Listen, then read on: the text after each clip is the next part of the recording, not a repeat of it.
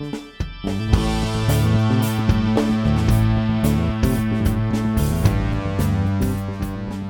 Reverend Harry Bridge. And I'm Dr. Scott Mitchell, and this is the Dharma Realm Podcast. And we are coming to you from the Kodo at the Jodo Shinshu Center in Berkeley, California.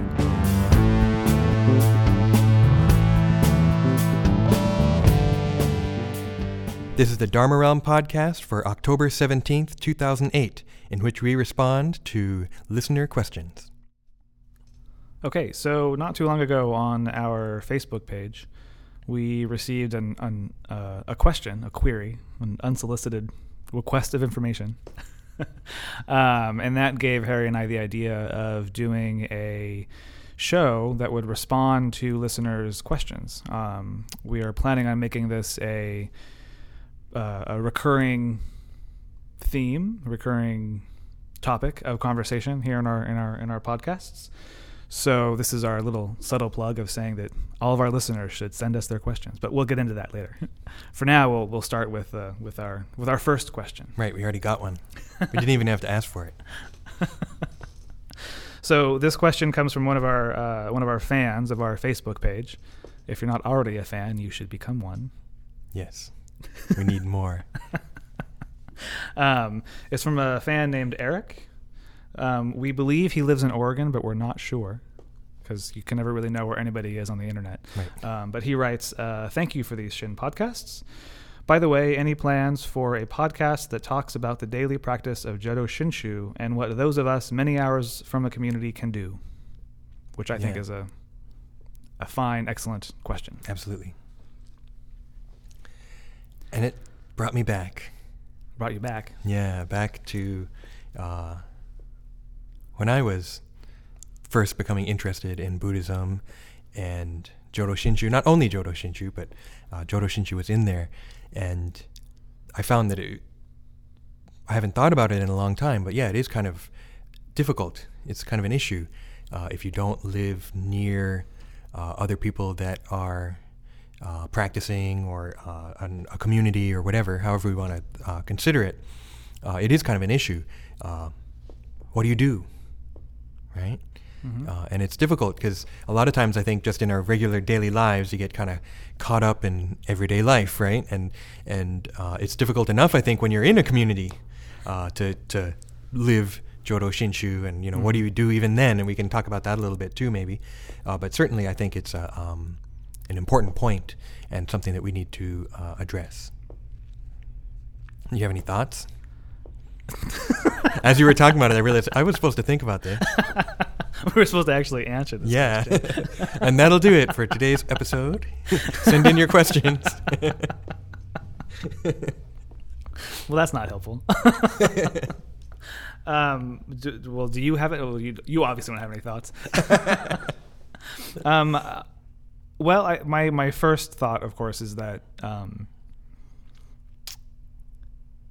we live in here in the modern age. It's actually pretty easy to meet people who don't necessarily live near you, so you can certainly get information. And this podcast itself is a good example of clearly here's somebody who's listening to us who doesn't live anywhere near us, right? Theoretically, right? Maybe he does. This is a long-winded, weird answer. Perhaps we should cut. Do some good editing. Creative editing. Anyway, I was just thinking that one of the things that people have contacted me about before is this question of where can I get information and making connections online, basically, which I think is a good place to start. Mm-hmm. But then it's challenging, like you said. I mean, we do have everyday life tends to get in the way. Mm-hmm. Lord knows I could practice more. Mm-hmm. And the internet is amazing. Mm-hmm. As far as the amount of information that's available. Even the amount of books that are available is way more than even when I started getting interested, around early 1990s. At that point, there were books, but they were still kind of trickling out, and they weren't always the easiest to find either. They weren't from major publishers necessarily. And so the amount of information that's out there is astounding, really. And it's a blessing and a curse. Yeah, and also that doesn't always work for all people either, though. that not everyone is oriented towards picking up a book and reading voraciously, right? Or going online and reading stuff offline. That's not the best way for everyone to learn. If that's how you learn, then you're in luck, I think, because there is, a lot out there.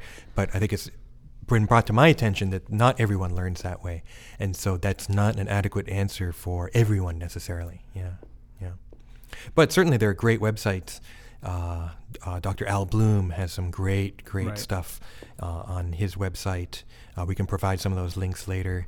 And I think as time goes on, there's more and more information available in text form online. Right. Yeah. But there's also interactive stuff online as well. I know Al Bloom's site has what he calls the e-sangha. Does he call it the e-sangha? I think he calls it a virtual sangha. I don't know how successful that's been, but there's other electronic communities like that out there.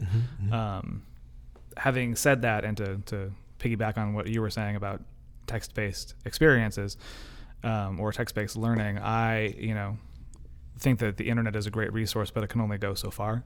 And even if you're interacting with people via a chat room or through blogs or whatever, that's still very limited in terms of the overall human experience. Right. It's interesting. I think that we think of blogs as this like great sort of two-way communication thing, but really blogs are pretty one-way. Yeah, who reads the comments? It's pretty much just one Hey. Just because you don't read the comments. Well, I find often too, sometimes there's the blog and then you get the comments, and you're good because you in your blog often respond to comments. But I see other blogs too sometimes when there's you can respond to a blog and then nothing comes back. Right. And so, of course, it's the internet, and so you shouldn't read too much into that. It's not like they're sitting there like, what a jerk. I'm not going to respond to that, right? That's not what they're thinking. But it can be odd sometimes, right? Because you are at this remove, right? And it's kind of sitting in this message in a bottle kind of thing, and then pick it up and read it. You may get a response now, you may get a response later. Someone may read it and think a response without taking the time to type, right? So yeah, as a form of communication in the kind of message board kind of sense, sometimes it's limited. Yeah, and there's a lot of threads that can start. And so if your thread didn't get picked up, then you're out of luck. Right. Yeah. And on top of all that, it doesn't really answer the question of practice. Oh, that's true. I mean, I think that learning and reading and acquiring more knowledge about Buddhism is one form of practice that shouldn't be devalued. But it's not the only kind of practice. Like you were saying before, just merely reading about Buddhism is not helpful for everybody, but I don't think that's helpful for anybody, really. I mean, let me rephrase that. Only reading about Buddhism is not should not be taken as the only thing that any one person should do. You should do more than just read about Buddhism, but there should be more practice involved, in my not so humble opinion. It's interesting to take the other side. Sometimes I think in like the BCA temple communities, sometimes it seems like there's an impression that maybe there's not enough learning, and that being in that community doesn't necessarily mean that you're going to learn anything about Buddhism, because you may not even go to the service. You may drop your kids off at service and then you wait in the car, or you go to a coffee shop and come back and pick up the kids. That happens. So that person is part of this community and has a community nearby, but may not be learning anything. But certainly there are people who want to learn, and there's study classes, and everyone picks things up differently. And that kind of learning, again, isn't the only thing.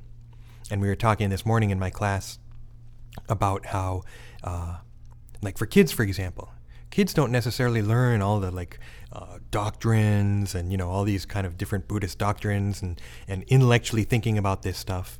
But that's okay, because another really important part of it, of the temple community, is being with other Buddhists, right? And then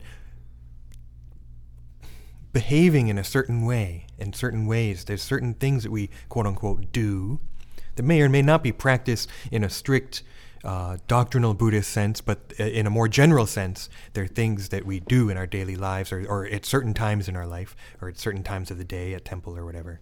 I don't want to be too mysterious about it. But like, for instance, entering the Hondo, entering the hall. In Jodo Shinshu, and probably a lot of Buddhism in Japan, people bow when they enter into the Hondo.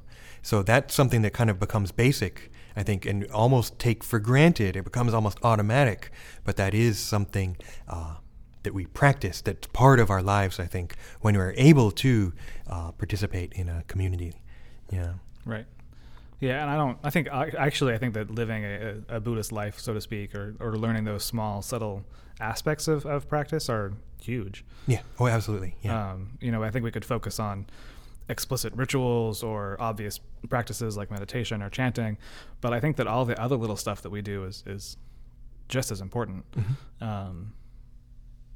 It reminds me of the word to socialize, which often sounds weird, like you're socializing people. Oh, like indoctrination kind of thing. Indoctrination kind of thing. I was thinking more like hanging out. I went to the academic place. But I think that's an important part about being a Buddhist is learning how to be a Buddhist, right? Like that's being a Buddhist really means something, and how you do that is not just this one thing that you do in a particular ritual, but it's everything that you do. Mm-hmm. Right? Like learning how to be a Buddhist in that full sense of the term would be learning how to do all those small little rituals and whatnot that you don't have to learn in a temple or in a community necessarily, but within that community is how you learn how to enact those sort of Buddhist principles that I think are related to the doctrinal stuff that the BCA is pushing people to learn. Mm-hmm. So I think they're related. Mm-hmm. Absolutely. Oh yeah, absolutely. Yeah. All this stuff, bowing when you enter the Hondo, going up to offer incense, doing Oshoko. My members are pretty well trained that they know if they're the chairperson, that after I come in, that I sit down and then they go up and Oshoko first before doing the chairperson thing. And I'm impressed with my members. I didn't do it necessarily. I think they learned before I got there, but it's good. I think, I didn't tell them to do the Oshoko first, but then, they did it. All right. So they've learned that. They've kind of internalized it, right? That before you go up and make a presentation, you offer incense to the Buddha, put your hands together in Gassho, bow, and then go and do that. So, yeah. Maybe we've jumped the gun a little bit. In a sense, practice in Buddhism, practice in Jodo Shinshu, right, incorporates a lot of stuff. There's a really wide range of possibilities there. I think for Jodo Shinshu, it's complicated. It's complicated, but weird. If we go to like the basic thing would be the Nembutsu. Right. And just to clarify, the reason why I say it's complicated and weird is because this Jodo Shinshu has this doctrinal stance that we don't have practice.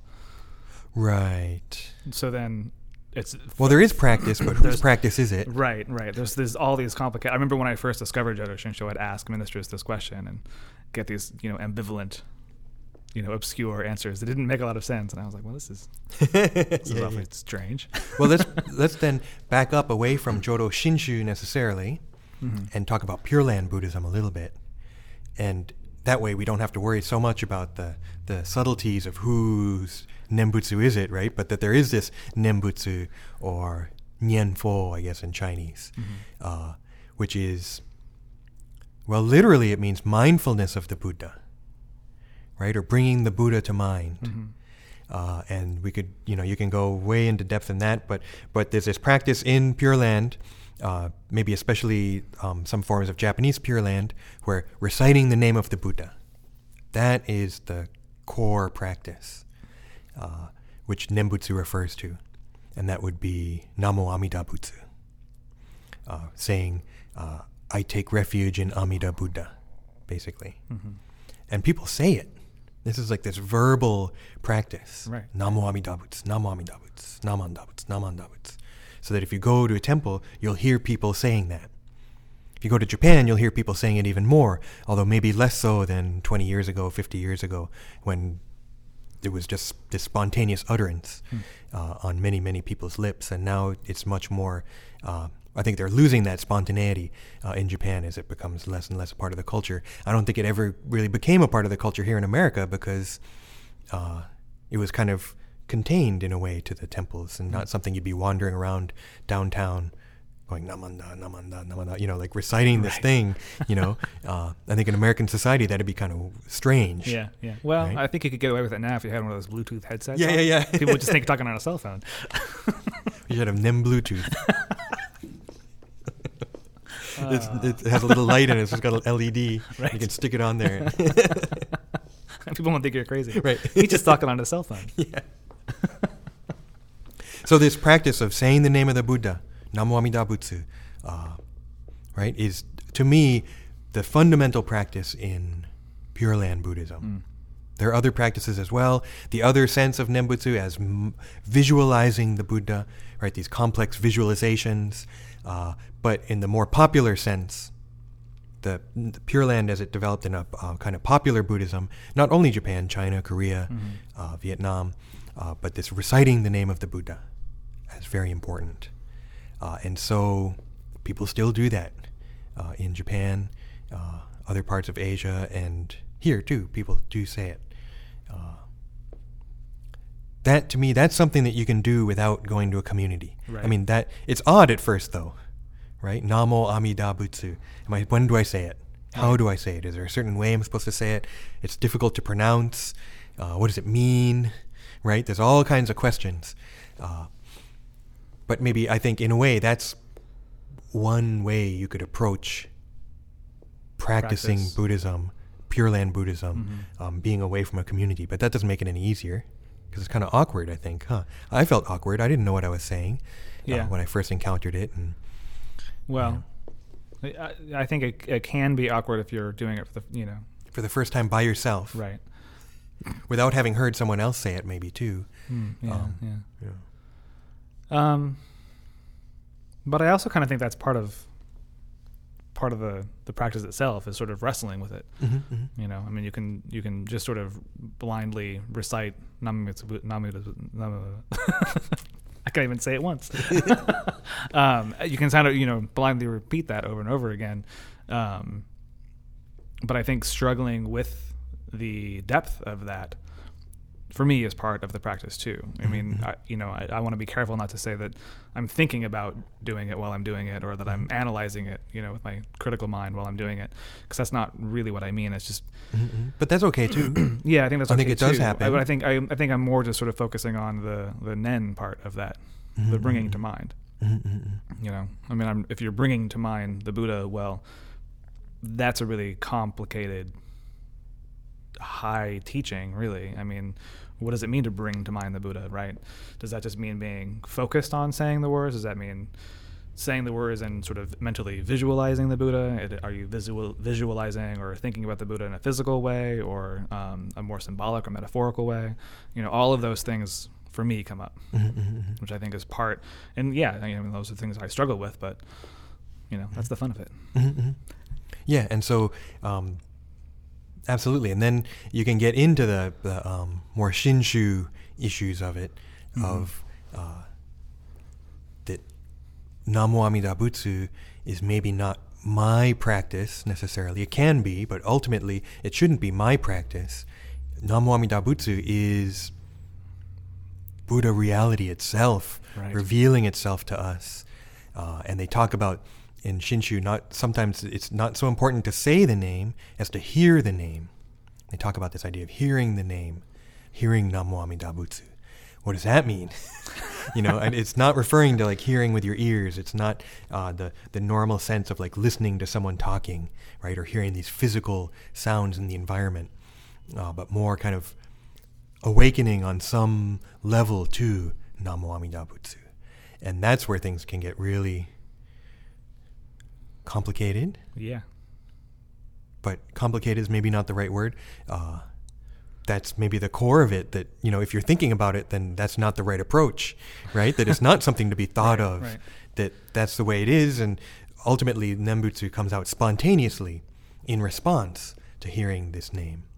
And so Shinshu talks about how Nembutsu isn't supposed to be self-power, right? But we're supposed to awaken to the other power of Amida Buddha, and then we say Namo Amida Butsu in response to that, in gratitude to that, or in praise of the Buddha. But how do you do that? Can you do that on purpose? Can you say, I'm saying this and thanks, Namo Amida Butsu, thank you? Yeah. You know?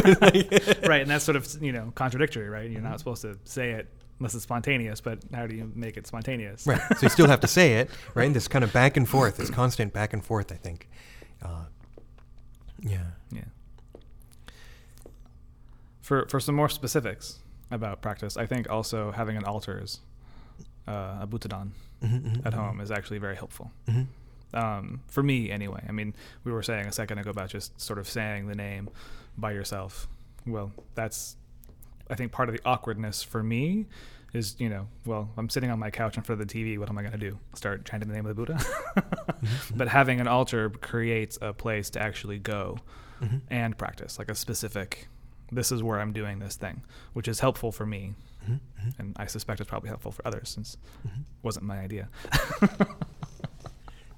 Yeah, so that having that special place, right? This something that's apart from our everyday reality where we can take a few moments to go bow, right?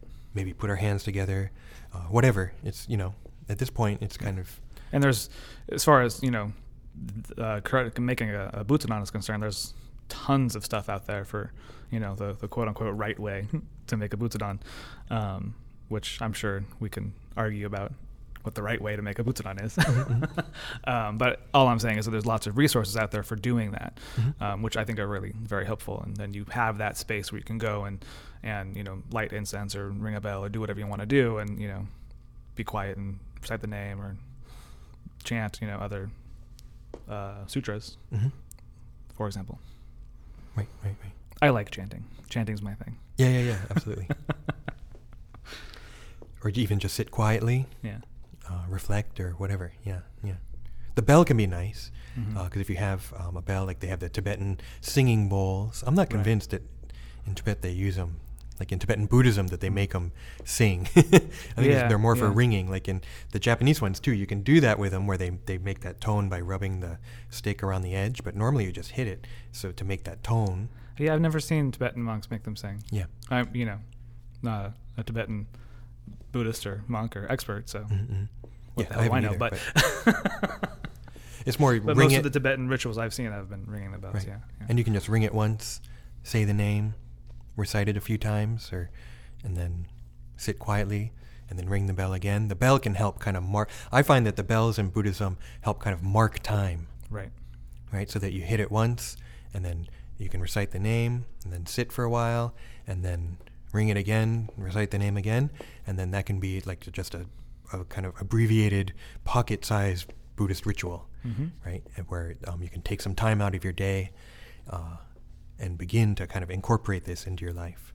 Yeah, but you don't have to say the name in ritual sense either. So that's nice where you can say the name in this kind of ritual sense, set this time and this place aside. Right. But also, you're sitting in your car, you can say it. Sure. Right in the middle of traffic, instead of getting angry at people, try reciting the name instead. I do that all the time. Right? Not necessarily as an attempt to like change anything, but just something different to do, right? And to take your mind off of that or whatever. It doesn't have to be understood. And that's something different to do, I think, is the crux of the issue, because I feel like most of what we do in our day-to-day lives is habitual behavior. If you're driving and you get cut off, you get mad. Then the next day someone cuts you off, you get mad again. And that kind of becomes your conditioned response to that behavior. But if you can change that behavior and replace it with a different habit, then you're effectively changing you on some fundamental level, which is really what it's all about, right? I mean, this is what we do in Buddhism, is find ways to figure out what's going on in our heads and change it. Or so at the very least, become aware of it. Right. Bring it up into our awareness so that it's not automatic and we're not doing it by habit. Right. Right. So I think that absolutely, like responding to your normal negative energy with positive energy of saying the name is probably hugely beneficial. Coupling that with prescribed times for practice, I think, is also very helpful, because when you actually set aside time to practice, then you're practicing in that sort of true sense of the word, right? You're actually practicing this thing that you can do in your daily life. Is another way to look at that, perhaps.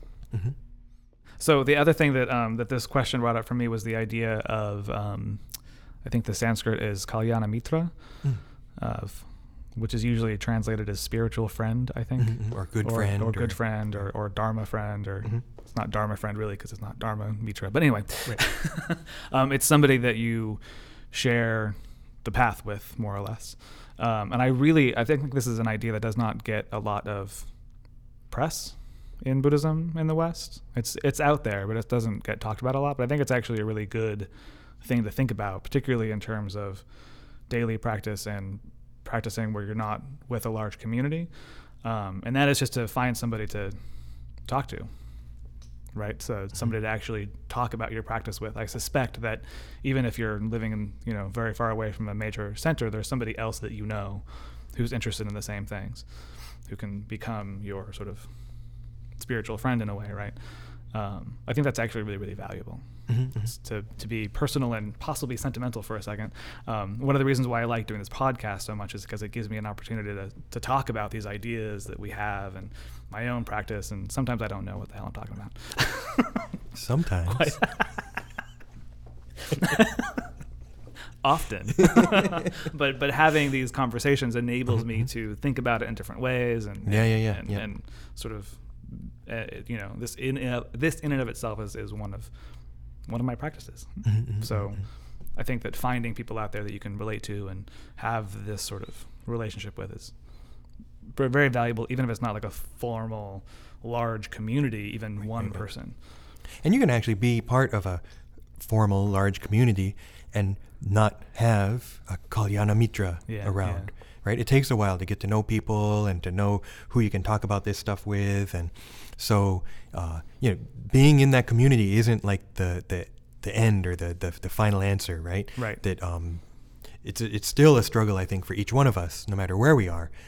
So don't give up hope and continue your reflection, right? And things happen. I think things happen when they happen, right, kind of thing, right? And so. Yeah. I was just going to say one more thing, too, and there's this idea of Nishu Jinshin, or the two kinds of deep and trusting. And so this comes from Shandao, and Shinran quotes it, and I'm not going to read the original here, but basically I think it's deep insight into the Buddha, into the Dharma, and then deep insight into yourself. And so there's a kind of traditional answer to this, but in a way I think that encompasses a lot. Right? That we want to learn about the Buddha, and we want to gain insight into Buddha reality and into the Dharma. And that means compassion. It's also impermanence and interconnectedness and all the stuff that we teach about what the Dharma is. But then there's also the flip side of deep insight into myself. And a large part of this is to learn to see myself, to see myself maybe for the first time.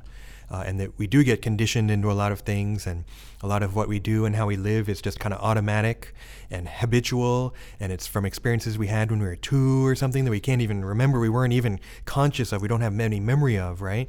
And so I think part of Buddhism is to begin to be able to see these things, see why we act the way we act, see why I am who I am, and that's okay, right? And that's fine, and so that combination of the two, the insight into the Dharma, insight into myself, is another maybe signpost, right? Another kind of direction that you can take your practice in, that I want to gain deeper insight into the Dharma and into myself. So before we wrap this up, we want to request respectfully that if you have any questions, or you want to ask us anything or tell us anything or tell us off or whatever, feel free to either contact us through the Dharma Realm website, right, dharmarealm.com. We'll have a link on there. There's a link. Yeah, I think there's probably a contact us, and if there isn't, it'll be up within a few hours. Absolutely. Because Scott's going to get to work if he hasn't done it already. That's right, yeah, absolutely. Like magic. And if you're on our Facebook page and you're one of our friends, you can contact us through there too. And we're not going to do everyone, obviously, on questions, but it's fun, and it's good for us, and it's good for you. So everyone wins. Yeah. So feel free to ask or talk or communicate or whatever. I would really appreciate it. Great. Well, this will conclude this podcast for October 17th, in which we addressed some of our listener questions.